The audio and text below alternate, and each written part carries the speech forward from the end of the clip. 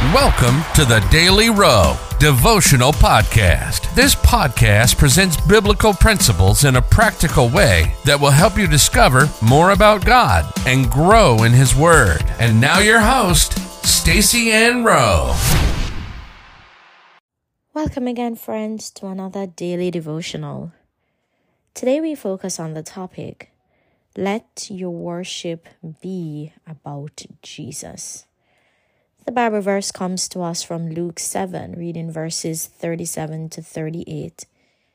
And behold, a woman in the city, which was a sinner, when she knew that Jesus sat at meat in the Pharisee's house, brought an alabaster box of ointment, and stood at his feet behind him weeping, and began to wash his feet with tears, and did wipe them with the hairs of her head, and kissed his feet, and anointed them with the ointment. One reason we fail to give God the worship He deserves is that we make worship about other things rather than making it about Jesus. Sometimes we make worship about personalities. Our attitude to worship depends on who is leading worship. We may make worship about time by prioritizing time over experiencing His presence. Additionally, we make worship about money by allowing the amount we have detract from the worship experience. True worship is always about Jesus.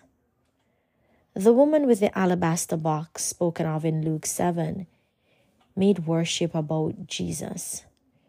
She was a known sinner, so she could have been inhibited in her worship by what people thought about her.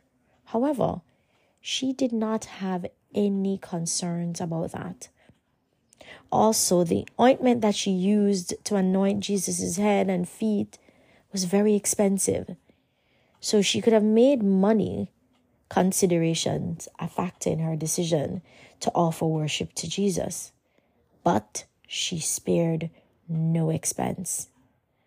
A woman's hair is very important to her, but she used her hair to wipe the feet of Jesus. It was a selfless act. What our actions reveal is that when worship is about Jesus, we will do whatever it takes to ensure that our worship pleases Him. David, who was a worshiper, taught us the same thing.